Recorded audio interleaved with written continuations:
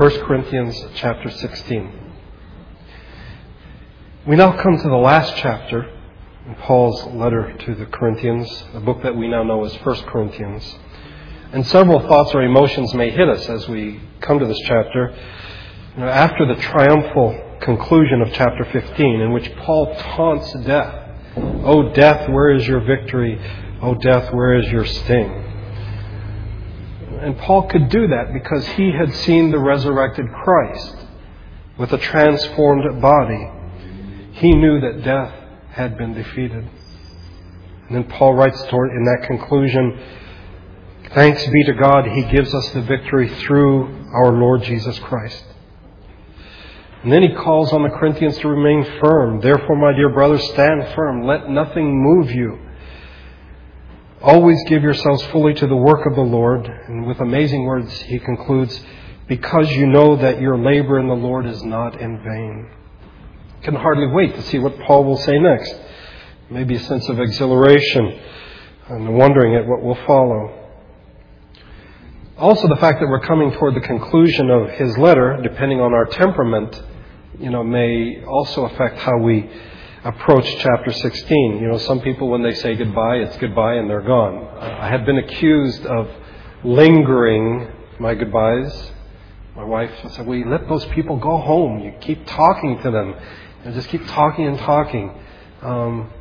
Or, in a business sense, when someone is dictating a letter, and then, they come toward the letter and they're like, yada, yada, fill in the rest. You know what goes there. Is that what we find here in chapter 16? But then at first reading,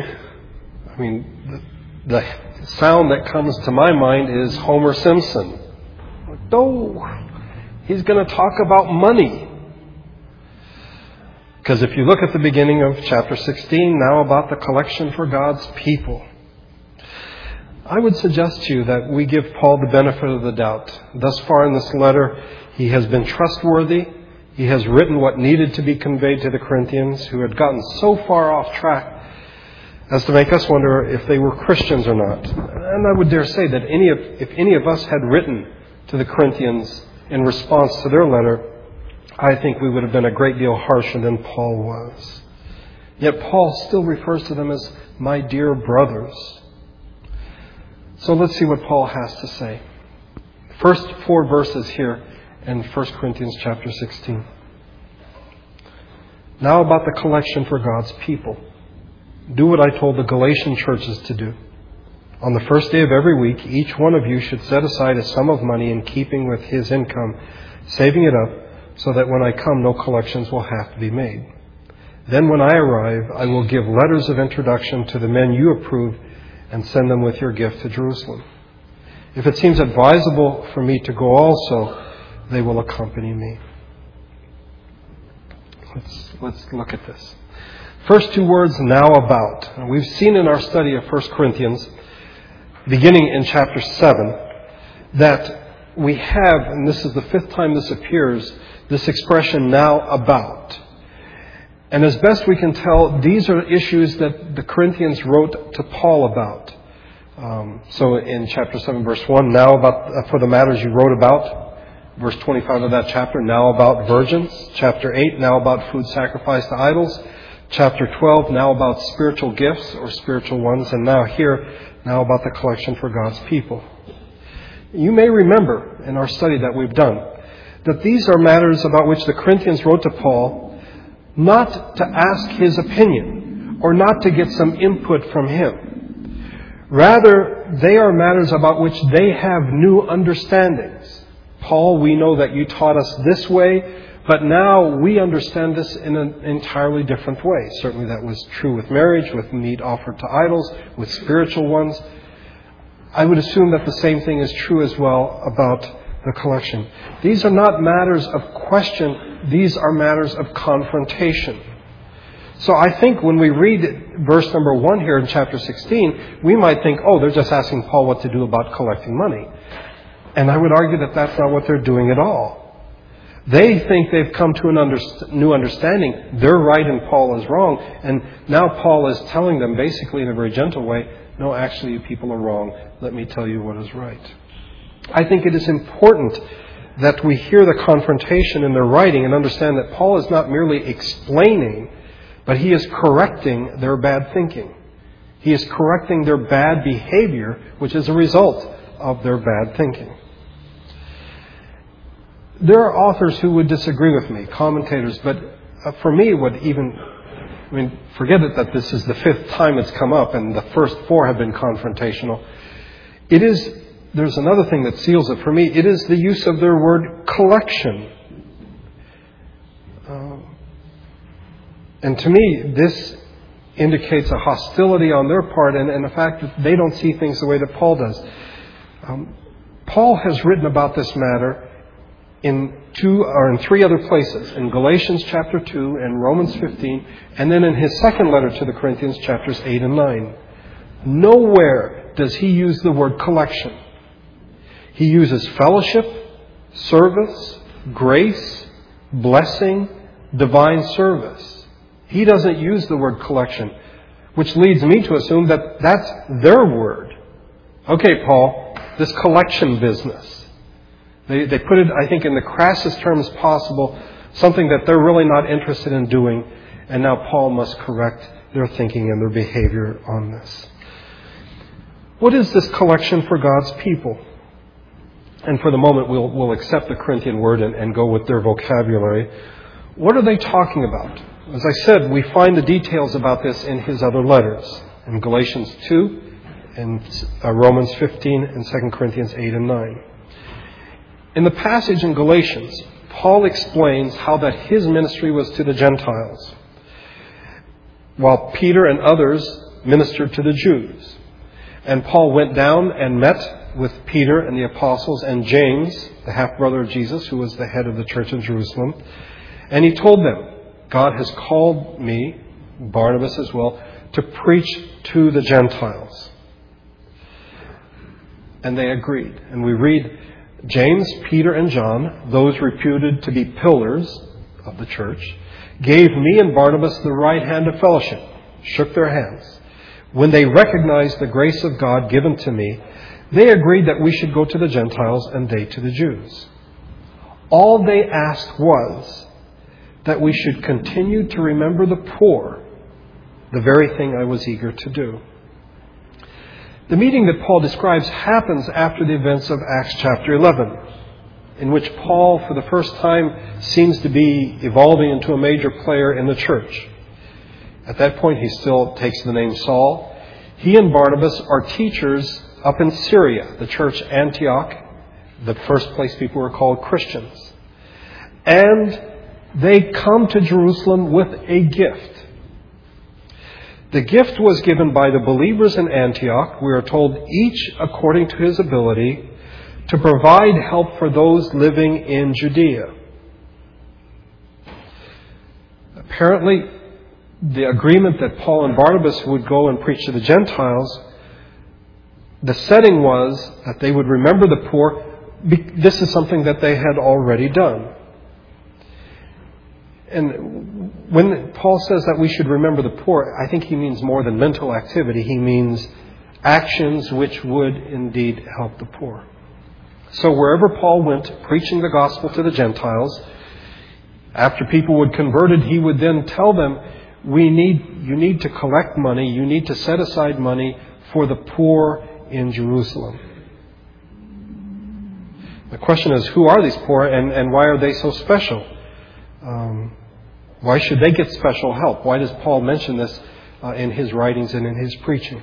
Well, I think the two questions we can answer together. In Acts chapter 8, we are told that after the first Christian is martyred, that is Stephen, he is stoned to death, that the church scatters, that people go to Samaria and to Judea. And then later in chapter 11, we are told, now those who had been scattered by the persecution in connection with Stephen traveled as far as Phoenicia, Cyprus, and Antioch. And so the picture we have, the main church is in Jerusalem. That's where the church had just exploded. We have 3,000 saved on the day of Pentecost, 5,000 after that. The church has just exploded, suddenly has been hit with persecution. And so people leave. Those who can, those who have the financial power, leave. Those who don't have the ability to are pretty much stuck there in Jerusalem, along with the apostles. So the apostles and the poor, those who can't leave, are left in Jerusalem. In addition to the persecution, which leaves some stuck there, is a famine. And in fact, it is the famine that causes Paul and Barnabas to bring the gift from Antioch in chapter 11. Fine. What's the big deal about the poor in Jerusalem? Weren't there poor everywhere that Paul went to preach? Yes, there were. In fact, in 2 Corinthians 8, when Paul's writing about this, he talks about the Macedonians giving out of their extreme poverty. That is, the believers in Macedonia were not simply poor, they were extremely poor. And yet they set aside money for the poor in Jerusalem. So what is the big fuss? If we have poor people everywhere, why are we so concerned about the people in Jerusalem? By the way, you may notice that Paul doesn't talk about this. He doesn't mention it. He simply refers to it as a collection for God's people. He does mention Jerusalem in chapter 3. We know that that is the destination of the gift. So the collection for God's people, well, aren't the Macedonians God's people? These extremely poor people? Why are we collecting money for people in Jerusalem? Interestingly enough, Paul does not explain. He does not go into the matter. In 2 Corinthians 8 and 9, as I've already said, he writes at length about this. He encourages them to finish what they began. But even there, he doesn't explain why it is that they should be doing this. By the way, 2 Corinthians is interesting because Paul picks up certain pieces from 1 Corinthians, and we only understand them because of 1 Corinthians. For example, the man that Paul said you need to expel him from the church because he's living in an incestuous relationship. Well, we find out that the Corinthians did that. But we find out in 2 Corinthians he repented and they wouldn't let him back in. And so Paul says in chapter 2, no, this man has repented. You expelled him so that he might repent. He's repented. Now let him back in. So in chapters 8 and 9, he sort of expounds on this collection for God's people, but he doesn't tell them the why. I would assume that he had done that face to face. So we have to look elsewhere for Paul's reasoning for this. And we find it in Romans chapter 15. In Romans 15:27, Paul says, "For if the Gentiles have shared in the Jews' spiritual blessings, they owe it to them to share with them their material blessings." That is, the gospel came from the Jews. Jesus was Jewish. The apostles were Jewish. The church in Jerusalem was Jewish.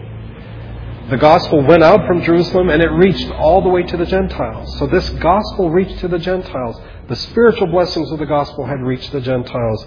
Now, Paul says you need to reciprocate in terms of material blessings. You have an obligation to do this.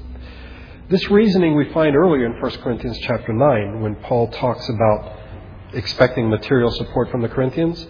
If we have sown spiritual seed among you, is it too much if we reap a material harvest from you? And I don't know about you, but such talk makes me very nervous because it smacks of merchandising the gospel. I preached, therefore you need to pay me. Preaching for reward. But we should remember what the Lord Jesus said when he sent people out, that the worker is worthy of his keep. But we will set that aside for a moment. Why is it that Paul thought, and James and John and Peter, why did they think that the Gentiles had an obligation to send money back to the poor in Jerusalem? What is their thinking in this regard? Well, I think it's based on the Old Testament, a principle in the Old Testament, the obligation to care for those in need. If you go through the first 5 books of the Bible, but particularly Deuteronomy, you see that there is a very specific concern for the poor. So much so that God gave laws to Moses, and Moses gave them to Israel with regard to the poor. And I've put them in 3 categories. There are others, but first of all, gleaning. When you are harvesting in your field and you overlook a sheaf, do not go back and get it. In other words, you're tying bundles up, got all the barley, all the wheat together, and you left one there, just leave it there. Okay? Leave it for the alien, the fatherless, and the widow, so that the Lord your God may bless the work of your hands. When you beat the olives from the olive trees, do not go over the branches a second time. In other words, when you're beating the tree for the olives to fall, and you say, oh, we missed some up there. Leave them up there. Okay? Leave what remains for the alien, the fatherless, and the widow. When you harvest your grapes in your vineyard, do not go over the vines again. Leave what remains for the alien, the fatherless, and the widow. In other words, for those who are in need. By the way, I just sort of put a parenthesis in here. This implies that those who can work must do so. Gleaning is back-breaking work. You're getting the stuff that the regular guys missed. So it isn't simply a handout, but you are in fact to work. And then we find in Deuteronomy 15 a passage on generosity. If there is a poor man among your brothers in any of the towns the Lord your God is giving you, do not be hard-hearted or tight-fisted toward your poor brother. Rather be open-handed and freely lend him whatever he needs. Give generously to him and do so without a grudging heart. Interestingly enough, the next verse you may be very familiar with. There will always be poor people in the land. Remember Jesus saying that? The poor you have with you always. He's quoting from that passage. Therefore I command you to be open-handed toward your brothers and toward the poor and needy in your land. Be generous. The third category, though, may surprise you, and that is in terms of tithing. When you have finished setting aside a tithe of all your produce in the third year, the year of the tithe, you shall give it to the Levite, the alien, the fatherless, and the widow, so that they may eat in your towns and be satisfied. In other words, you give a tithe every year, but in the third year, the tithe goes to the Levites and it goes to the poor. So the principle is established in God's law that one has an obligation to those in need. But one could say, well, that's Old Testament. That's Israel. They were a nation. They were the people of God, a people. Now in the New Testament, things just seem completely different. What about the New Testament? What are God's people to do?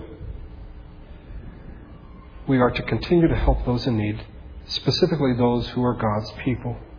So Paul, in writing to the Galatians, said, therefore, as we have opportunity, let us do good to all people, especially to those who belong to the family of believers.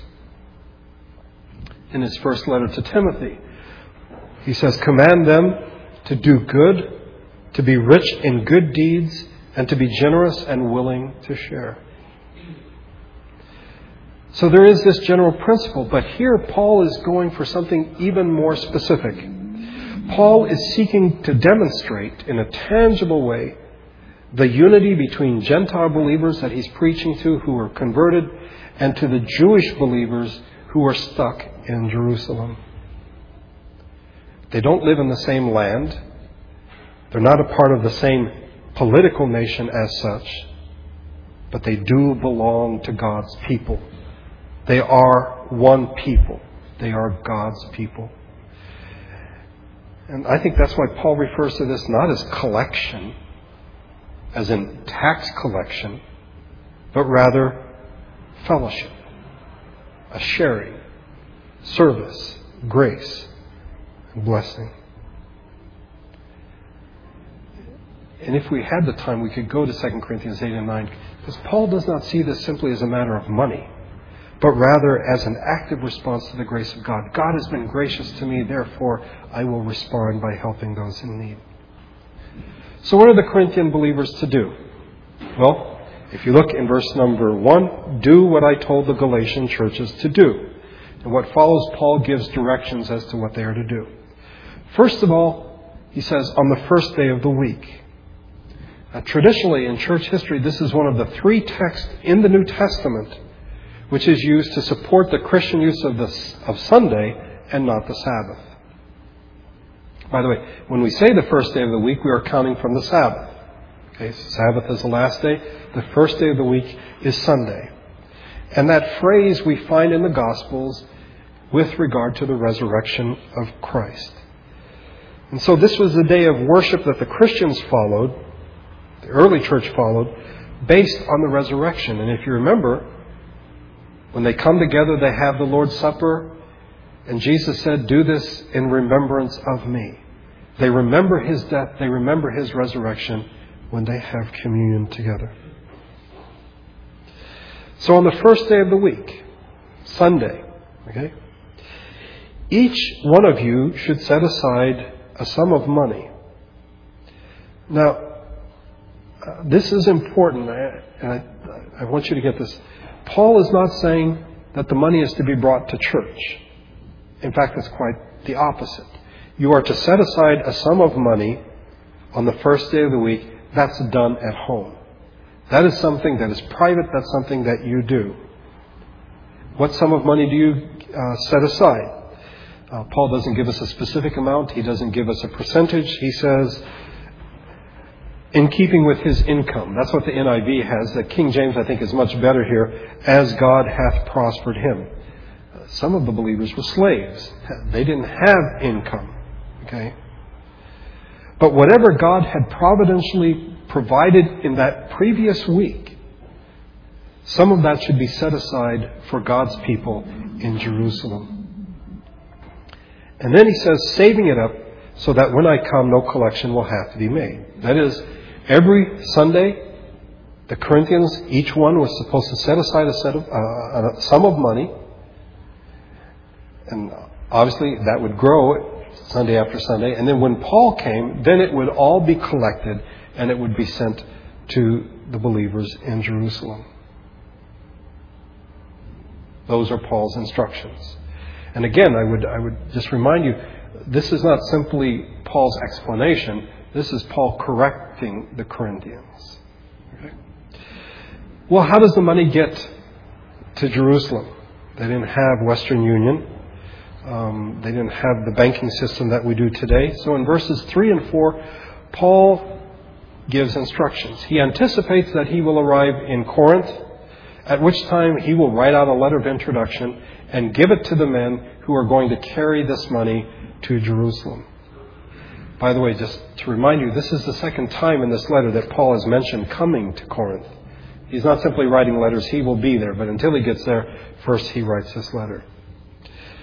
And you will notice in verse 3, he doesn't use the word collection. He uses the word gift, charis, from which we get our word grace. These men from the church will take your gracious gift to the poor in Jerusalem. Well, why send certain men with this gift? Well, there are practical reasons, there are theological reasons. Practically speaking, the amount of money would be considerable. And all of it in coin. They didn't have paper money back then.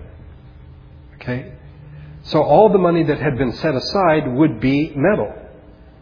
And depending on how much it would be, one would assume it, well, no matter how much it was, it would be heavy. You'd need more than one person to go with it. It would be prudent to send more than one person for safety. It would also be prudent to make sure that the mission had integrity. Because if you only send one person with the money, how do you know that the amount of money that gets there is the same amount that was sent? Okay? This way you have people traveling together to ensure the integrity of the mission. By the way, just a parenthesis, Paul hated to travel alone. Paul believed that he always needed somebody with him. That Christians belong together. And this idea of the Lone Ranger, going off on my own, I'm going to take your gift to Jerusalem, that was not the way Paul saw things. He always wanted people with him. Theologically, there is a reason, I think, to do this. It would provide an opportunity for the two sides of the church to meet. The Gentile believers, and there were also Jewish believers, but the Gentile believers from Corinth would get to travel to Jerusalem and get to meet face to face these people for whom they had set this money aside. And there they would be able to discuss, and no doubt there would be many discussions about the grace of God in their lives, and how did you become a believer, and did you have any difficulties, and what have you learned, and what has God done in your life? You don't simply have a financial transaction taking place. You have people meeting face to face and sharing what God has done with them. Paul, in verse number 4, is really ambiguous, and here I think we have the tension again. I don't think the Corinthians really liked Paul at this point. And Paul's like, okay, if you think I should go along, I'm going to Jerusalem too. Okay, and if you think I should go along, fine, then I will go along with this gift. And in fact, later on, he did. But we have to ask ourselves at this point, what's the big deal? What's all the fuss? What does this passage mean to the Corinthians? What does it mean for us today? Well, let's deal with the Corinthians first. First of all, it would seem that the Corinthians were less than enthusiastic about the collection for God's people. That's why they wrote to Paul about it. I don't think they want instructions. I think they've come to the conclusion they don't want to do this anymore. And again, some people would disagree. They think I'm being harsh. But if you look at their track record of how they view themselves versus others, let me just read you some passages from chapter 4. Already you have all you want. Already you have become rich. You have become kings, and that without us. We are fools for Christ, but you are so wise in Christ. We are weak, but you are strong. You are honored, but we are dishonored. And that's how they felt about the apostles. Okay, how do you think they felt about poor Jewish believers in Jerusalem? I don't think they had much concern for them. In chapter 8, Paul must convince the Corinthians about their fellow believers in Corinth that they need to treat them with love and not simply based on knowledge. That the Corinthians have been acting thoughtlessly, not lovingly. And then in chapter 11, I don't know if you remember, Paul points out that their public worship has really gone wrong. Because before they would have the Lord's Supper, they would have a meal. And those who had money, those who were the wealthy ones, they were the ones sharing in the meal. And those who were poor were not invited. They were basically left outside. As I said earlier, at the kids' table. They're not even allowed to be a part of the meal. Now, if this is how they treat their own brothers and sisters whom they have seen and they meet with every Sunday, how do you think they feel about the Jewish poor in Jerusalem? In chapter 11, Paul uses real irony, and I think it's appropriate for this passage. No doubt there have to be differences among you to show which of you have God's favor. In other words, if I'm doing well financially, God's blessing me. Oh, you're not doing so well? Well, I don't want to say anything, but I'm doing well and God's blessing me. Now transfer that thinking to helping the poor in Jerusalem. God's blessing us. Apparently He's not blessing them. What's up with that? And I'm supposed to help these people? It's their problem. They're not spiritual enough. They're not faithful enough. They don't have enough faith. Look at us. God has prospered us. And Paul has to tell these Corinthians, you need to set aside money for the poor in Jerusalem.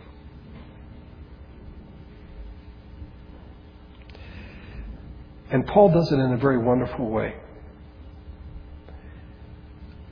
Every Sunday, if you can imagine going back to Corinth in the first century, there were two things that they were to do that were to remind them of something profoundly important. First of all, they were to set aside a sum of money, even before they got to church. This is not church money, this is set aside money. And secondly, when they get to church, they have communion. And both of these acts are to tell them, you belong to something larger than yourself. The money you set aside for the poor should remind you, oh, I have brothers and sisters I've never met before. I belong to something, the church of God, the family of God, and I need to take care of those people. And then when they come to church and have communion, the cup reminds them of their union with Christ, but the bread reminds them of their union with one another. The bread represents the body of Christ. And Paul would say to them, you are the body of Christ. So twice, every Sunday, the Corinthians were to be reminded, you belong to other people. You're part of something larger than yourself. You belong to the family of God. What does this passage say for us today? Okay, well, first of all, this is not a passage about tithing, giving to missions, building funds, or anything like that at all. Okay. This is a unique project, a specific project, a project, by the way, which no longer exists because in 70 AD, the city of Jerusalem was destroyed. So there's no need to care for the poor in Jerusalem because there's no Jerusalem. And by the way, just to give you some historical background so you don't think that all the poor people died, an amazing thing happened between 65 and 70 AD. First of all, James, the head of the church, was martyred. He was put to death by the Jewish leaders. Secondly, the Roman legions came and surrounded the city of Jerusalem. So they're going to destroy the city. All the Christians are stuck there in the city of Jerusalem. But for some reason, and no one knows why, the Romans decided to leave. And so they left. The Christians remembered what Jesus had said, that when you see the city surrounded, get out.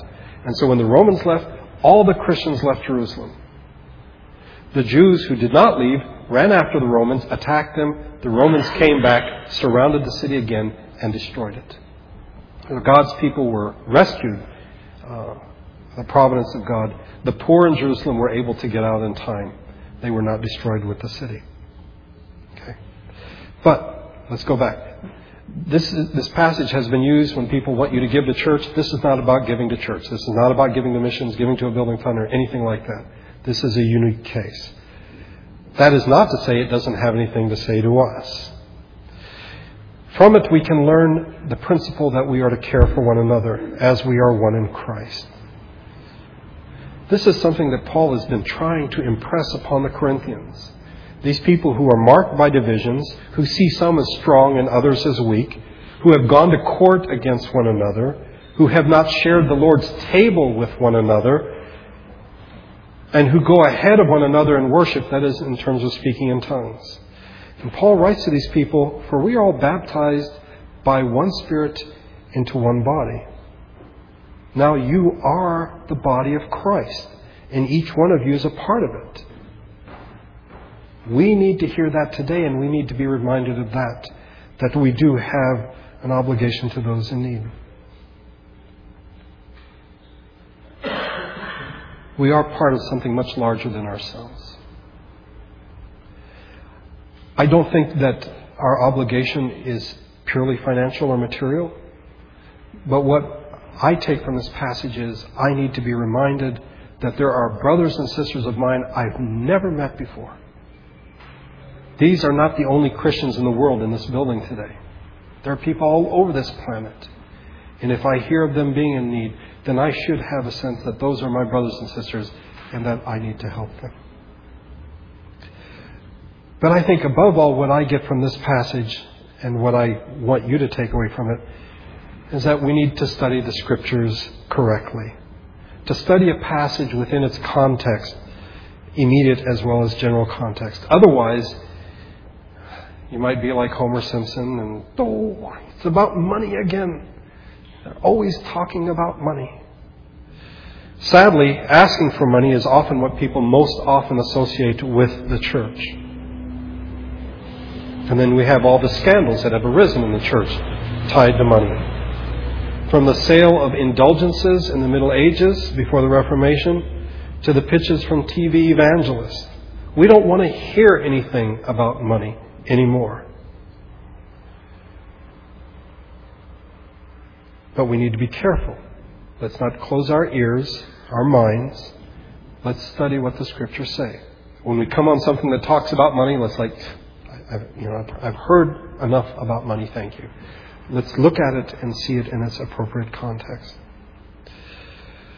In this passage, Paul is saying to the Corinthians, you have brothers and sisters over in Palestine, and they need your help. You belong to the same family. They are God's people. You are God's people. And so you need to set aside money privately on Sunday to remind yourself, I belong to God's people. And then Paul says, when I come, we'll bring it all together. We'll send some trustworthy men, and we will send it to those who are in need. I find this passage, this brief passage, to be a wonderful reminder that we are not simply to read the Bible, but we are to study it, that we might understand it correctly. Let's pray together.